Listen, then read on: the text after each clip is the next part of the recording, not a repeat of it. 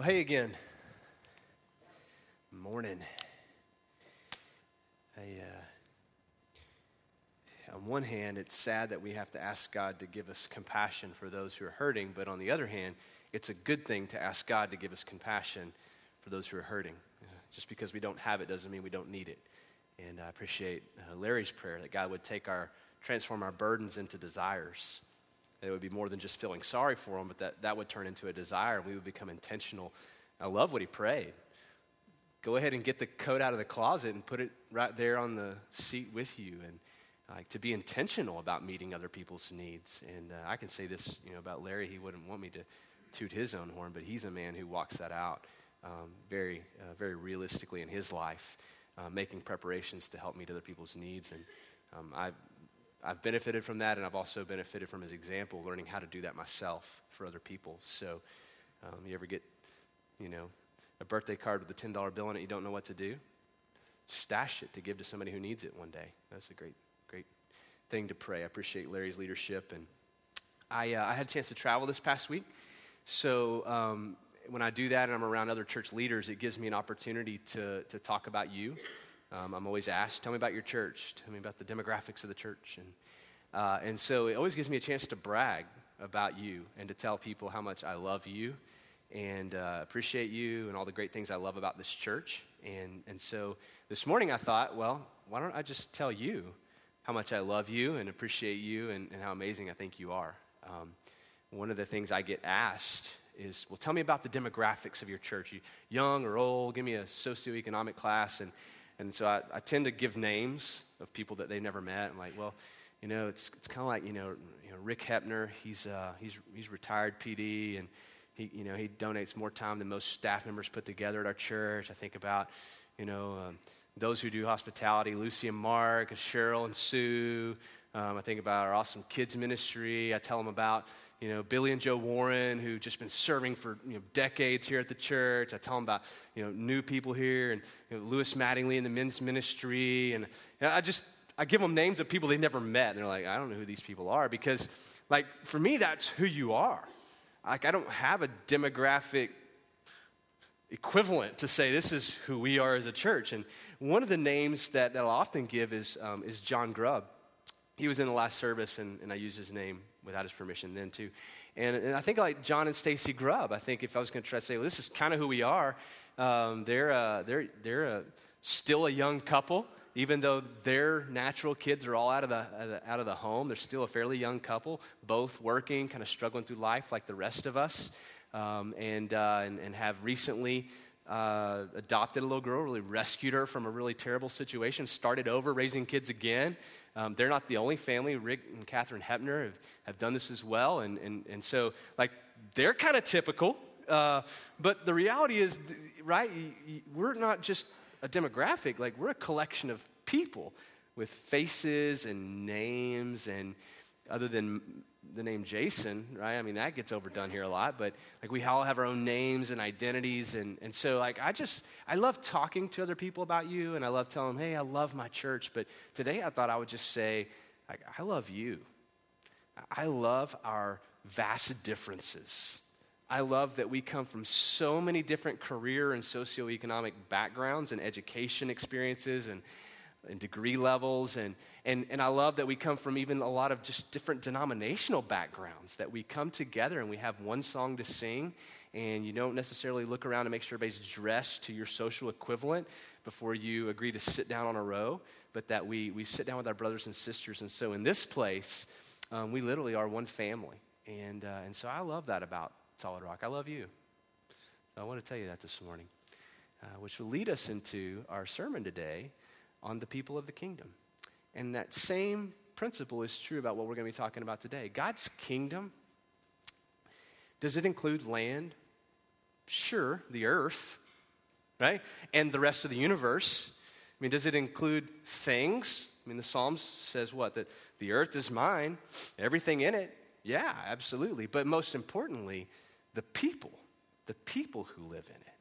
Just like our church is a people, not a building or a stage, or we're a people, and God's kingdom is a people. So God creates, something out of nothing, he's getting to something.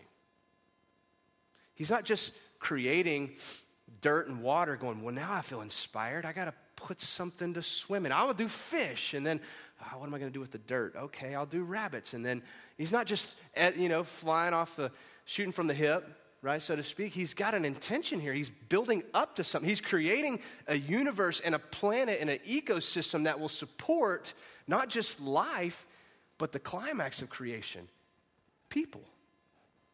Like everything that God creates is building up to this end of day 6. Now last week we went through chapter 1 of Genesis, which I kind of think of as the time-lapse video of creation. If you've ever watched like a day time-lapse, the sun comes up and then everything happens and it's just really fast fragments of shots and then the sun goes down and you kind of, like that's what the Genesis 1 does for us. Just time-lapse. Here's day 1. There was morning and there was evening. Day 2, there was morning, there was evening. Day 3, day 4, day 5, day 6. And that's chapter 1 of Genesis.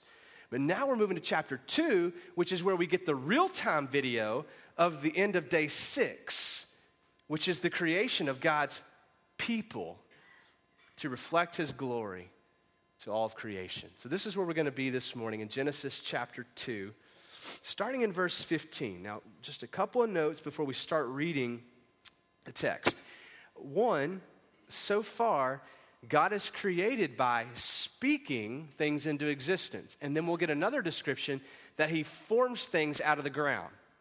The beginning of chapter 2 talks about how God has brought forth the plants out of the dirt, and then he took dirt and scooped it up, and then he breathed life into it. And so this is kind of, and we're going to read it, that he created the animals out of the ground again. And he's like, God's just taking elements and breathing life into them and placing them here into the ecosystem. And so this is where 15, I love this imagery, is where it starts. God has kind of scooped some dirt up. He's fashioned, which is different from just speaking it. He's formed man, breathed life into his nostrils, and then verse 15, he places him on the earth. Like, this is a very intentional God. He's not just throwing chaos out there, letting life just happen however it wants to happen. Like, he's very intentional, and he places man in verse 15 in the garden. Let's pick this up. And the Lord God took the man. Now, who's this man? Adam. This is a real-time video, so to speak, of what's happening. He's only created one people, one person, one human being, and his name is Adam. Eve's not here yet. So he takes the man, Adam, put him in the Garden of Eden. This beautiful collection of words follows: to work it and to keep it. Now, that tells me, without even really understanding what he meant by saying those words, that tells me that not only was man placed in a very specific place on earth, but man was placed there with a very specific function on earth, right? And this is consistent with what we saw in the time-lapse version last week. Man was created with a purpose, primarily to bear the image of God, reflect the image of God to creation, to say to the rock, this is your king, right? And to express back to God glory and honor and worship. So this reflector. But in doing so, God said, here's what I want your function to be. Go multiply, right?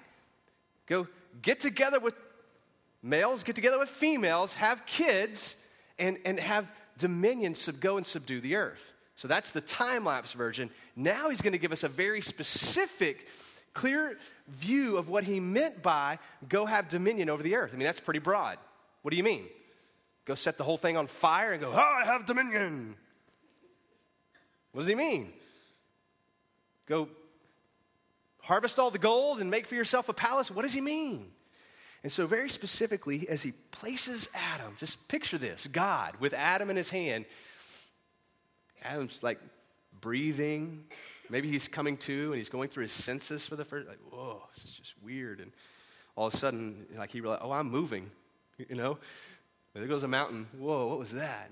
And God's like, here, Adam, I'm going to place you right here on earth to do something. So the Lord God takes Adam, takes him, and he put him in the Garden of Eden to work it and to keep it. Now the first word, work it, is not too difficult to understand. It implies really two things. One, work, like labor, and two, this idea of serving, servanthood, okay? Which are two different things. Like when we talk about going to work, we talk about going to the place that we clock in, right? Give somebody our time that they exchange, hopefully, for money at the end so that we can take that money and live and do things and buy things that we don't need in the whole thing, right? Or show to a creditor so that they'll loan us more money than we can pay back. Right? So that's how it works. We call that work. We go to work to buy things or to pay off things that we already bought we couldn't afford. Now, serving is a whole different thing for us, right? Serving implies servanthood. It implies going and humbling yourself. And so hopefully what you do here at Solid Rock, if you're a volunteer, is serving. You don't view it as work. I hope you don't. For two reasons. One, I hope you like it more than what you do at work. And two, I hope you're not expecting to get paid at the end. But there's a difference, right? And so this idea that God created the earth in 6 days and rested, he'll come back in the law, in Exodus in the law and say, now I want you to do this, man. I want you to live this way. Work 6 and rest. Okay, so we have to then make an interpretation of what that means for us in our culture today, right? So we operate in a culture where I would say you can get by on what you can make in 40 hours. Now, there are exceptions, okay? Especially like single moms or if you've got, you're working for minimum wage. I understand there are exceptions, but by and large, you can get by working 5 days a week, 8 hours a day. You can live in a smaller, don't come say, I can't get by. Okay, well, is there a smaller place you could live? Is there a cheaper car you could drive? Do we always have to eat out? So there are exceptions, but for the most part, we can get by, right? 5 days a week. There's also then time still left to serve. A full day worth that we could serve every week and still get our day of rest. I think that I like to think this way and maybe encourage you to start thinking this way, that if this is your day of serving, that you really protect Saturday or whatever your other day, if you get today, your other day off to rest, truly rest. And if you find yourself filling up your day of rest with chores and catching up on laundry and cleaning, this is us, which is a conversation I want to have later, not about you doing it, but here's the part I want, here's the thing. Can we not get a lot of that stuff knocked out in the 20 minutes here, 30 minutes there, so that on that day of rest, we can maybe have a day of rest? I think we would do better at the 5 days of working and definitely would enjoy that full day of serving. Because here's my fear. First of all, nobody here rests. And so you show up on Sunday, if you volunteer, it feels like work. And then you don't get paid, and it's like double whammy disappointment, right? But I think life would be full of joy. And here's the thing about, too, when God says this and makes it law, he's speaking to a people who for hundreds of years have been working 24/7 as slaves. So he's not encouraging them to work harder. He's giving them permission to take a day off. We're in a culture that has to talk us into working, okay? So we have to see it differently. But I think God would say to especially those busybodies, hey, take a day off. You can make your living in the time I've given you to work, and you still have a little time here. You could go serve, volunteer, go do what Jeff was talking about, go serve in a food kitchen, or maybe just go randomly pick up trash and walk down the street and see who God brings into your path. However you want to spend it, but go serve. How does that sound? God designed man and gave him a function to work. This is before the fall. The curse we get is in our work, right? He doesn't change the function. He just says, now this thing I created to be a blessing, it's going to be a curse. You still have to work. Now you're going to have some thorns, and you're just really going to hate your boss, and and then you're going to get laid off, and it's just going to, Now, let's think about this for just a minute, okay? Again, I haven't worked all this out with my wife, so this is going to be fun doing it in front of her. So our primary function, men, okay, as God's unfolding gender roles here, is to work. And it's backed up in the curse because what does he curse? Work. So then we look at the lady and go, whoa, what's her function in this situation? What does God curse? childbearing. Here's your function. Give birth to children, help rear and raise them and nurture them. And so what does he curse? Now here's the irony. Like, this is convicting me and I haven't landed yet, so you let it land on you however it needs to land on you. But like, think about that, okay? So man was given this function to work, and then now under the curse of sin, it's harder. It's painful. We don't like it. And so woman was given this other curse over here. Isn't it strange, men, especially those of us who tend to think we're so strong and so hard at work and our wives are just so weak? Isn't it strange that they can help burden our part of the curse, but there isn't a thing we can do to help burden theirs? Here, let that land on you. Like, that's convicting to me. Like, I'm in a household where we both work, and my wife loves to work. It's not like I'm forcing her to work, but there's a burden there that she's carrying. She doesn't always love her job. She comes home stressed. She's carrying some of the burden of my curse. Ain't a thing I can do to help with bearing children. Now, I think we can learn some things about our culture here. I think our culture in large has, first of all, just completely devalued the function of the woman in our culture and society. Why is it not more honorable when a woman carries a baby for 9 months and then gives birth? Like, you've earned a lifetime of rest, right? And then you do it multiple times, and like, why is that not more honored and more revered and more applauded? I hope that women are feeling more encouraged and men are starting to go, I'm a wimp. I am. And I know we get in tough times and both have to work, but by and large, we set trajectories for our life. And we attain our own debt. Therefore, we earn this responsibility that we have to go out there. We choose that ourselves, most of us. And I'm just wrestling with that. Should I be maybe leading my family in a direction that doesn't force my wife to carry part of the burden of that? Like, I'm not saying she has to stay home and do nothing. How about she spends that time serving? I'm just saying, ladies, you need to get the ankle bracelet and, don't leave the house. That's not what I'm saying. I'm saying that the burden of that work, it was given in blessing to man, and in the curse of the fall, it was still his. And women, we're going to be talking about gender roles even more specifically in a little bit, but one of the functions that you've been given we can't do is bear and rear children. That's a gift that should be honored. And so, like, as a guy who was raised by a single mom, ladies, you're my hero. Like, you, in this whole conversation, like, ladies, you are collectively my single moms. Golly, like, you work and you take care of all of it. I don't know all the reasons why maybe you're a single mom. Maybe some you had to do with and some you didn't. That's not even it. One time, you're bearing like this weight that you were not designed to bear, and give it to a woman. You know what she'll do? She'll go down fighting, carrying that load for her children. And there's some awesome single dads too. I don't want to demean dads, but most often in our culture, I think women get to carry their burden of the fall and then a little bit of ours too sometimes. I'll just say it that way. And so here God is unfolding gender with specific function. And in just a minute, he's going to speak to value, which is this really important part of the conversation. All right, the second part of what he says is, not only, man, am I placing you right here in the garden to work, but I'm placing you here to, what's the word? Keep it. Isn't that an interesting word? What does he mean? Well, it can imply a lot of things, right? Like, I have 2 boys, and they like to keep things. And they really like to keep whatever the other person is trying to keep most of the time. Is that what he means? Grab a hold of it, and don't let anybody else mess with it. The word literally means, like, if you get into the language study, this is Hebrew.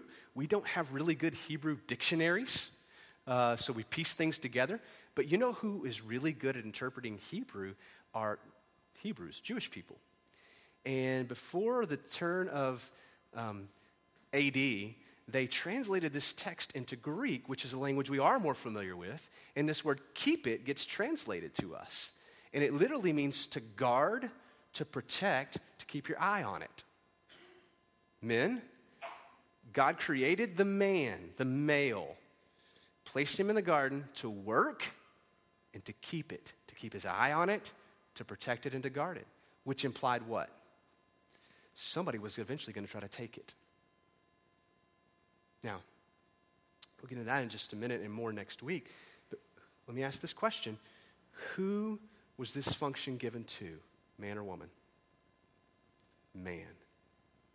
Don't make any mistake here, guys. Eve isn't here yet. And the very next thing that the word is going to say is God gives man a command. So here's what God does. Here you go, Adam. You go work and you keep it. You keep your eye on it. You protect it. You guard it. And here's your command. Like, I don't think there's any mistake here in the flow of thought. Look at what God says to Adam. And the Lord God, right after keep it, and the Lord God commanded the man, saying, you may surely eat of every tree of the garden, but the tree of the knowledge of good and evil you shall not eat.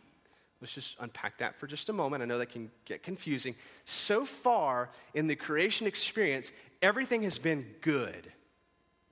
So man has no knowledge of not good.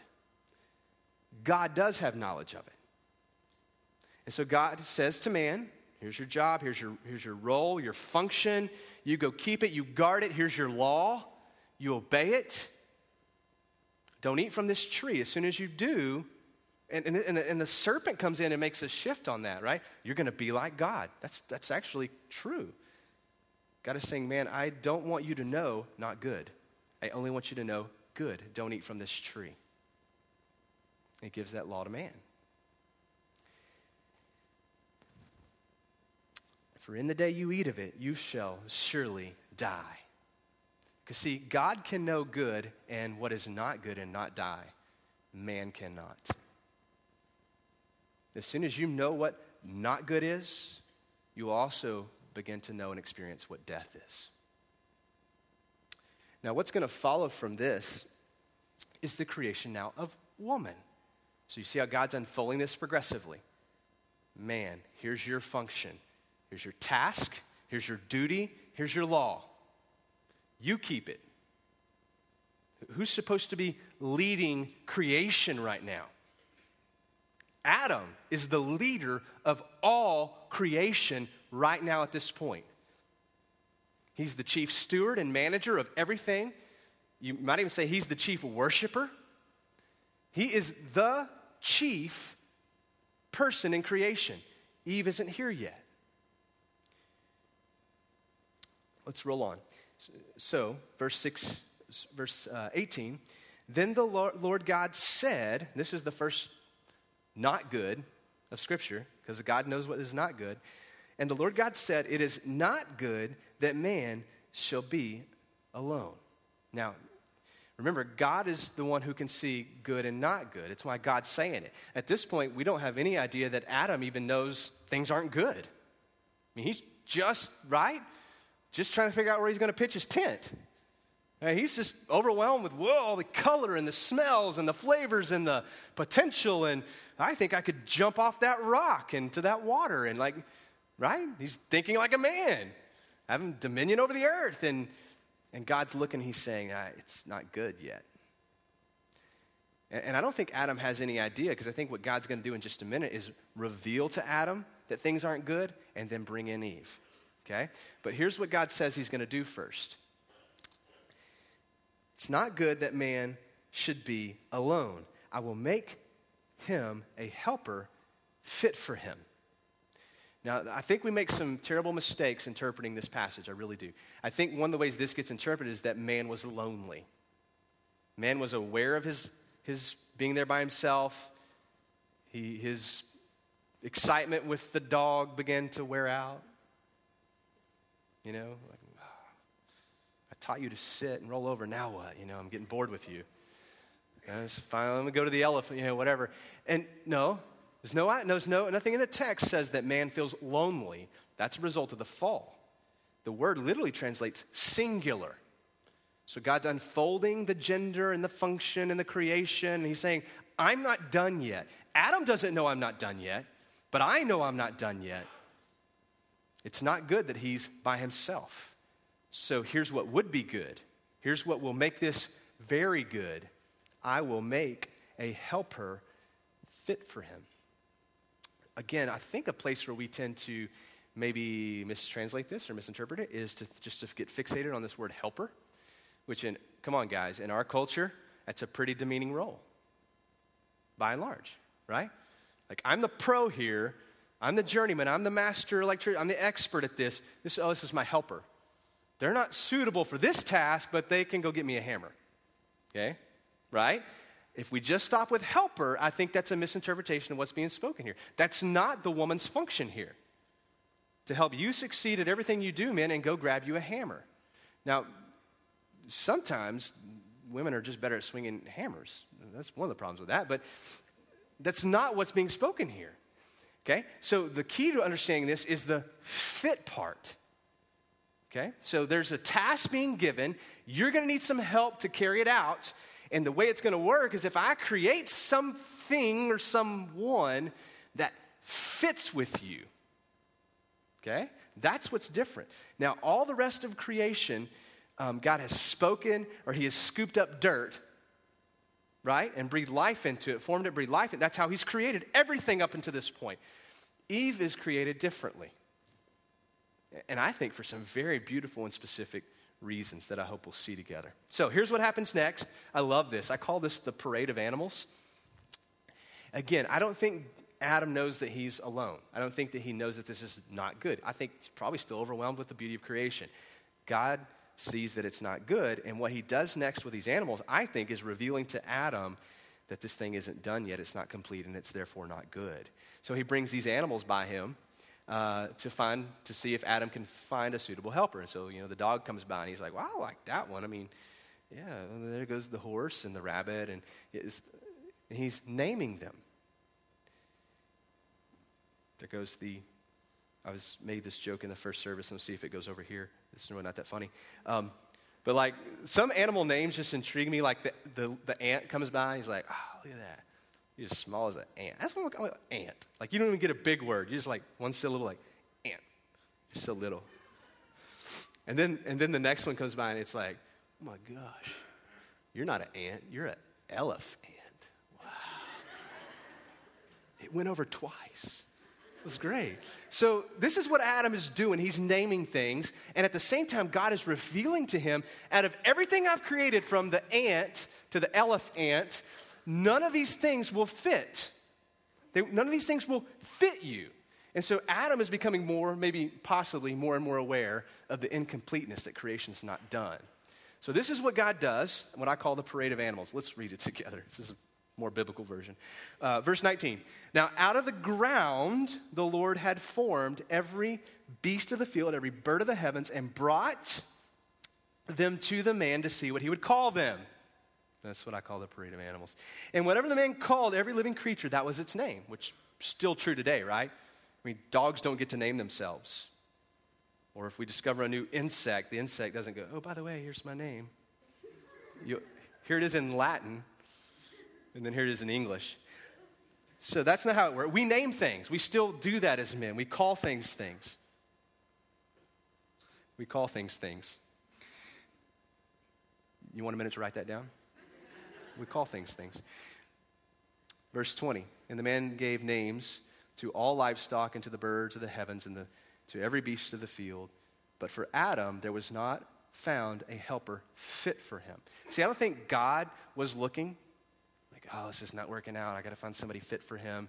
Surely I've created something in here that'll work. And I think he's revealing this to Adam. He's at least revealing it to us that an animal won't do. That nothing in creation will do to fit the function that Eve is going to fit. You need to hear that again, ladies. There is not a thing in creation, all of creation, that can take your role among creation. It just isn't going to happen. You can You can teach an animal to work, right? But an animal can't become a surrogate mother, like rear children. And that's not just it. Like, don't get fixated on that's all we're for. I'm saying if that is all, that's enough.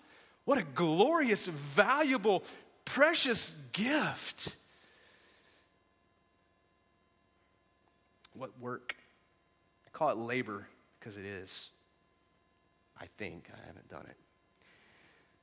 So here's what God does, and I love this. It's a totally different creation process, and I think we can glean some valuable things from it. Verse 21. So, because no helper was fit for him, 21, the Lord caused a deep sleep to fall upon man, and while he slept, he took one of his ribs and closed up its place with flesh.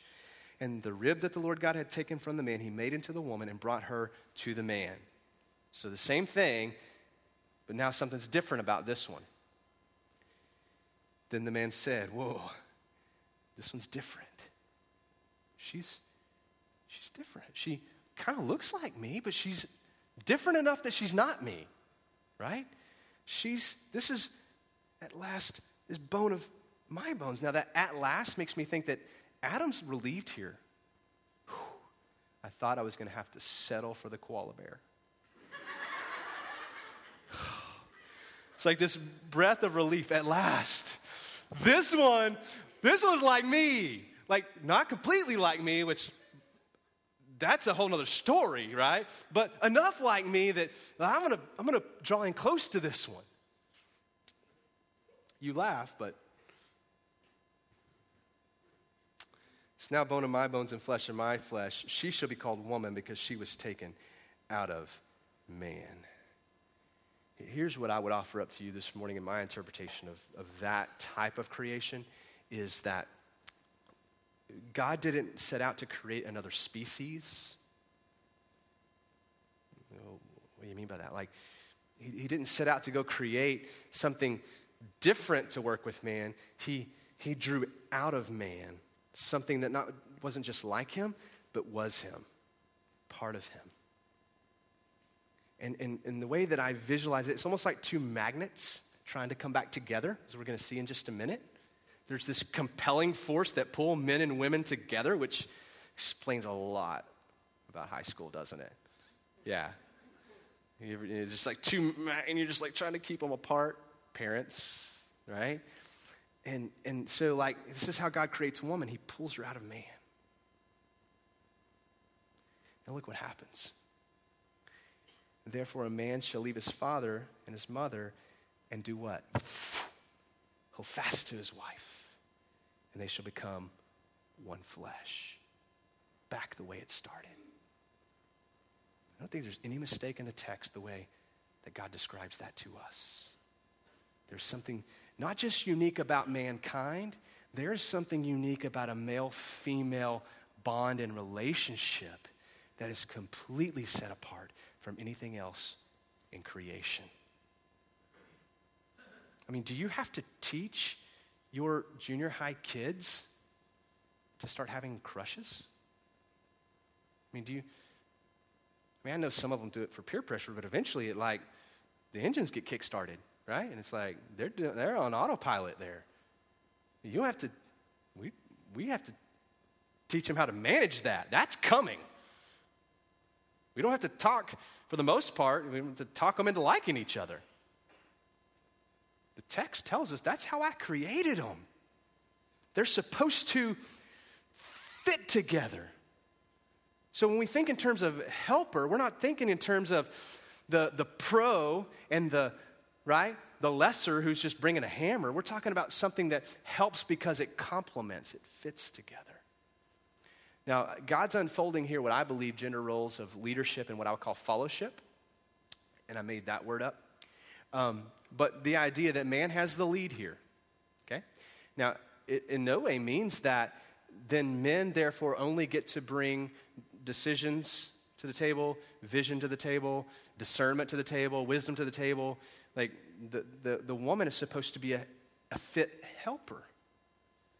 I lead better when Hallie is connected to me in my leadership and she's encouraging me as a leader, sometimes pushing back in a healthy way, just saying, hey, it's discernment here, let's just think through this. It's not, oh, I'm not going to be the leader, I'm going to follow you, but she's fitting in with me. You see how it's a little bit different? Now, here's the mistake our culture has made, I believe. You can buy into this or not. This is where I think we are. Somehow, somewhere along the lines, ladies, you bought into a lie that in order to be equal in value, you had to be equal in function. It was a lie. Your equal value has absolutely nothing to do with how hard you can work. So many women they're already carrying their part of the curse, whether you have kids or not. I mean, there's a cycle, there's a thing to contend with there that we don't have to contend with. You're bearing that part of the burden, ladies. And some of you are going, well, he's not doing a very good job, and I'll help carry some of his. And the men are going, that feels better. Get some relief here. Whew, cut that one in half. It's happening. It's a reality. And I'll be the first to jump on board with the reality that historically in mankind, there has been a general oppression and a devaluing of women in almost all cultures. In some cultures where women have been deified and overvalued, that's the pendulum swing. But very seldom, if ever in human history, has there ever been a culture, really a moment past this one, where men and women truly were valued as the same. I get that. However, the way to become equally valued is not to prove that you can be equal in function. It's a lie. And here's the thing, like, you women are amazing. You can juggle your stuff and part of ours better than most men can even juggle our own. It's not about function. You have an equal value and you need to see it. And on some levels, I feel like I need to ask for forgiveness to almost every lady I come in contact with on behalf of men. I'm sorry we sold you. You see how it worked out for us, ladies? We sold you a lie. You can't vote. Well, you can't sell a ship. You don't get to deserve a vote because you can't vote because you can't fight in the army. You can't. And so you see what we did? You can't function like me, so you don't have value in our culture and society. And so women went, you want to bet? I'll do all that stuff. And you did that to try to gain this equal dignity and value. And it was a lie that I think men sold, and it worked out kind of well for us. If I were to say, show of hands, how many men share the financial responsibility of your home with your wives? Almost every man in the room, right? And don't push back and go, well, it's because we got all these bills. We, for the most part, create our own debt. And I'm there right now. This is landing on me heavy, okay? I don't know how it's going to work out, but I want to wrestle with it, okay? So I'm not telling you what to do. So, okay, the conversation on the way home, honey, did you hear what Jason said? I'm quitting my job tomorrow, and you're just going to have to pay the bills. Get a second job, okay? Maybe maybe that is what you need, but that's not what I'm saying. Men, you say, no, it's not. He said he was wrestling with this. But wrestle with it. Not the way you wrestle with the dishes at night by sitting on the couch and letting her do them, okay? Or not the way you wrestle with a lot of other stuff, ignoring it until she gets it done. Can we be honest here? Okay. She's taking notes. Ouch. That's my wife taking notes. Okay, so here's the conclusion of this text, and then we're going to go to Ephesians 5 and end. Therefore, a man shall leave his father and his mother and hold fast to his wife. They shall become one flesh. The idea of this is all about sex. It's not all about it, but it does imply that. It's a very unique and intricate, intimate part of it, but it implies more to become one flesh. And the man and his wife were both naked and were not shamed. That's really one of the last things I want to look at together with you. But let's go to Ephesians 5 for just a second. I want you to see some things here. The first thing that you're going to see, hopefully very clearly, is that this unique, God-created different function of man and woman, husband and wife, is not just isolated to some prehistoric Hebrew text from creation. We're now into the first century AD, Paul is writing, and he's saying, remember how God created man with these unique functions and roles, these gender roles? He's going to bring that up in Ephesians 5. So here, it begins with the women. I don't know why. Maybe he was a chauvinist. I don't know. Anyway, he does. But here's the point. Ladies, you have a unique role. Here it is. Wives, submit to your own husbands as to the Lord. It's your primary function in marriage. Fellowship. Okay? I'm gonna get the copyright on that word. Fellowship. The ability to follow lead. Just like there's an art to leadership, there's an art and a skill to fellowship. You know it. Some of you work in jobs where the people who you're working for or following either aren't as competent or they aren't as competent to you in every situation. For most part, there's a reason why they have that job, but occasionally you're able to go, it'd be better to do it this way. There's an art to following well. It doesn't mean that you just follow blindly. There's an art to saying, hey, I respect you and honor you, but hey, there's something I see that you need to factor in with your decision making. Okay, there's an art to following in marriage too, where it's a gentle give and take that doesn't lead to defensiveness and lack of respect and tearing down and not loving. But the woman was given the fellowship role. And then men, verse 25, husbands, love your wives as Christ loved the church and gave himself up for her. He doesn't say either of those things, really to the opposite. There are tons of things that we're supposed to do mutually, but there are some things that we're supposed to do exclusively. Or primarily exclusively, I would say. Okay? Does that make sense? Think of it in these terms. Your 8-year-old son comes up to you and says, Mom, Dad, what does it mean to be a boy? You wouldn't say, you might say, son, that means that one day you're going to grow up and be married. The girls get married too. I know, I'm not done. But you're going to, what it means is you're going to want to be, and you start thinking about all the things that you think define a godly man, like humility and compassion, and you want to stay away from just being prideful and arrogant, and you want to be gentle, and you begin using words that also describe a woman. No, what does it mean to be a boy and not a girl? That's different. Or reverse it with the girl, Mommy, Daddy, what does it mean to be a girl? And you start answering with things that are both boy and girl specific. Does it make sense? And so, what does it mean to be man and not woman, or man and not woman, or woman and not man?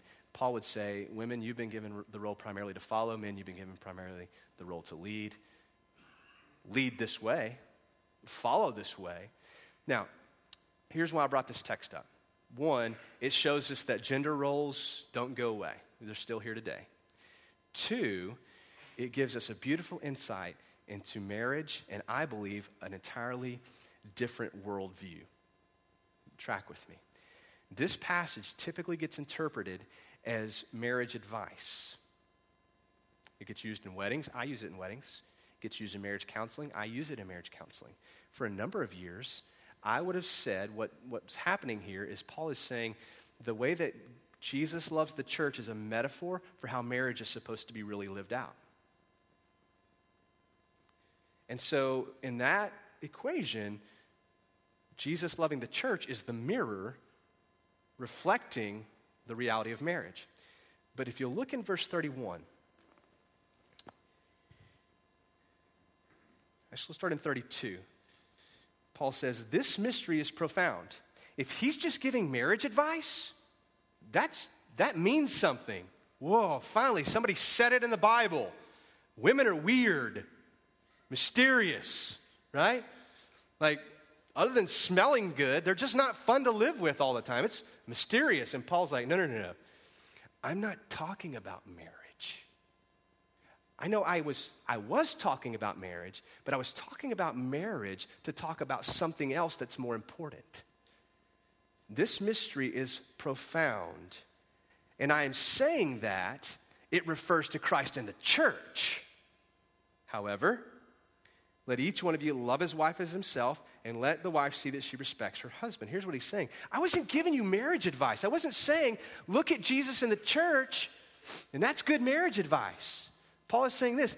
Here's what I'm talking about. I'm talking about Jesus in the church. And I'm saying that marriage is the metaphor. Marriage is the mirror reflecting God's glory. And I'm saying, husbands, if you'll serve in your function this way, you'll best reflect the glory of God to creation. And wives, if you'll serve in this function this way, I'm not saying it's going to give you this happy marriage and he's going to all of a sudden start cherishing you and loving you. What I'm saying is this: if you'll pursue this function, you will best glorify God with your existence. Now, that's a flipped equation. That means that my marriage is less about my happiness and more about how well we reflect the glory of God. Did you notice how like every verse he turns it back to the gospel? Husbands, love your wives as Christ loved the church and laid himself down for her. So here's what that means for us, that like for Hallie and I, the way we live in our marriage is less about us and our happiness and more about how radiantly beautiful we display who God is to the rest of the world. So when my neighbor A hears me mistreating my wife with my words, maybe we're getting the kids out of the car and whatever's happening, what he's seeing is the anti-gospel being displayed. Think about that. He goes and reads his Bible. Jesus loves the church like a wife. He's a Christian. Take pastor out. He's a Christian. I see the way he treats his wife. I'm confused. Or, in a rare moment, he sees me lay my life down for her in some way.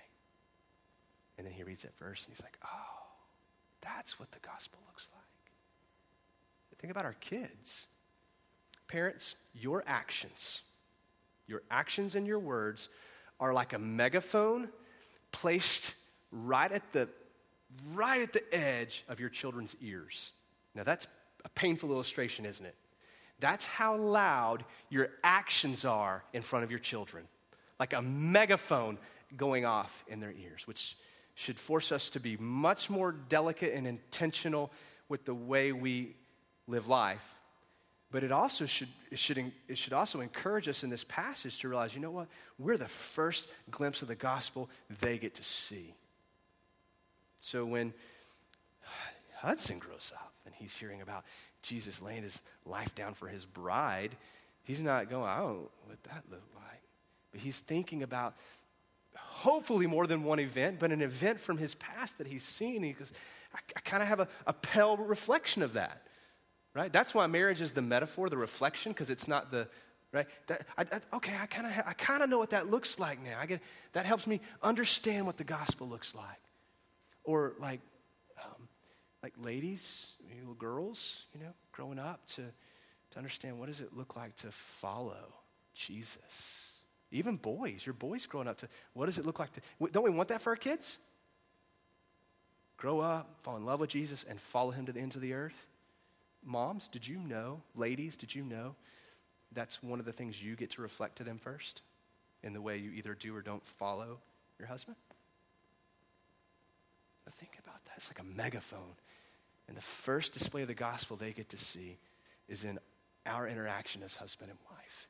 That's what Ephesians 5 is saying.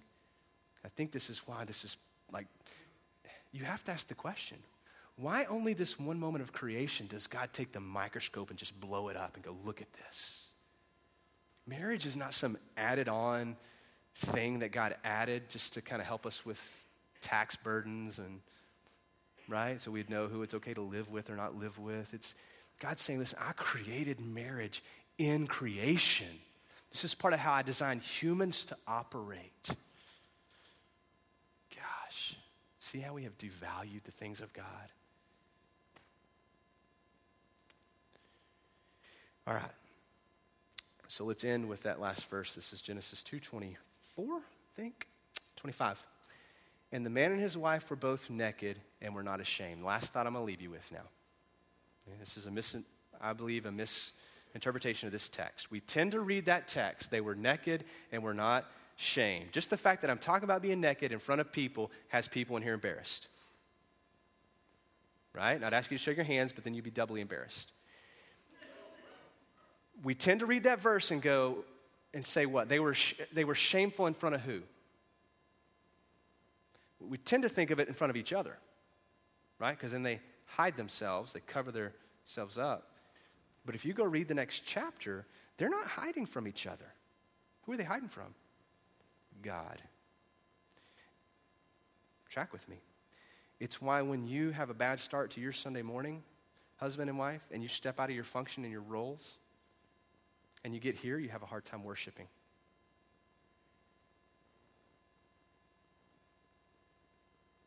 It is.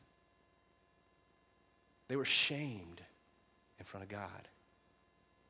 That's why when we get here, we cover up, we mask, and we hide. Men, I don't know where this is falling on you today. I've had to walk through it twice, so there, okay? I hope it's landing on you somewhat heavy. You would go home and wrestle with this. The way you treat your wife, the state and the health of your marriage, the way you lead her by laying yourself down for her. These are big things. This is not how to live life happier. This is how you were designed to live. Ladies, again, I get that you've been devalued, but don't find your value in the lies of men. We will lie to you every time to get what we want. Find your value in the Word of God. You were beautifully, wonderfully made, and you were given these honorable roles in our culture and society. And yeah, you can work hard. You can swing hammers and shoot guns and do all those things and have fun doing those things. I'm not saying don't have fun. A woman who can shoot a gun, that's pretty cool. I watched my wife clean a dove one time. That was cool. One time. But don't find your value in those things. I can do what a man can do, so I have value. That's a lie.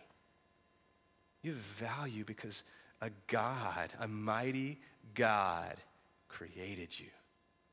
He determined your value. You can't increase it or decrease it. All right, I'm going to pray for us, and then we're going to